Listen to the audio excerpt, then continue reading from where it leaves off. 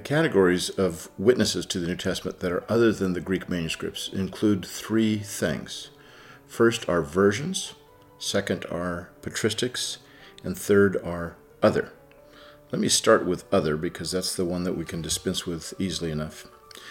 The other category involves things like talismans, which were essentially ancient lucky charms that people would use to ward off demons and this sort of thing.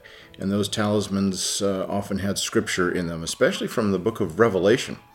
But New Testament scholarship does not regard talismans as serious witnesses to the New Testament text. So for the last 50 or so years, they have not been regarded at all in trying to determine the wording of the original text of the New Testament.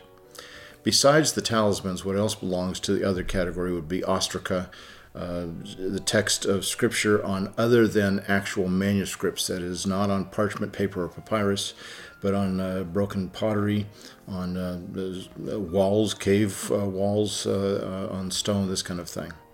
The last item in this other category would be early Christian papyri in which they quote from the New Testament, but the papyri themselves are not the text of the New Testament. And we have early Christian writers writing to friends and quoting from this passage or that passage. And so far, those have really not been cataloged or really even examined by New Testament textual critics. Now, the broad categories that are very important besides the Greek New Testament manuscripts are the versions and the fathers. As far as the versions are concerned, what this simply means is the translation of the New Testament into other ancient languages. And a version, therefore, is the translation of the Greek New Testament into Latin or Syriac or Coptic. Those are the three leading versions, or Ethiopic, Georgian, Gothic, Old Church Slavonic, Arabic, Armenian, all sorts of different translations.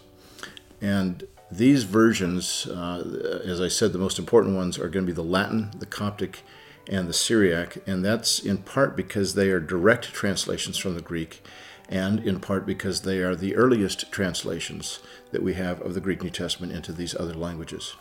We'll see the importance of the versions when we discuss in a later lecture the textual problem of 1 Timothy 3:16. The fathers, or the patristics, is the last category of non-Greek manuscript witnesses, and these are quotations from the New Testament by church leaders, bishops and presbyters and deacons and scholars of the ancient church as they're writing either commentaries or homilies, sermons. And these church fathers, for the most part, are broken down into three languages: Greek or Latin or Syriac. Now, the church fathers, we have them as early as the late 1st century. And they go all the way through, typically the 13th century is normally how they're canoned.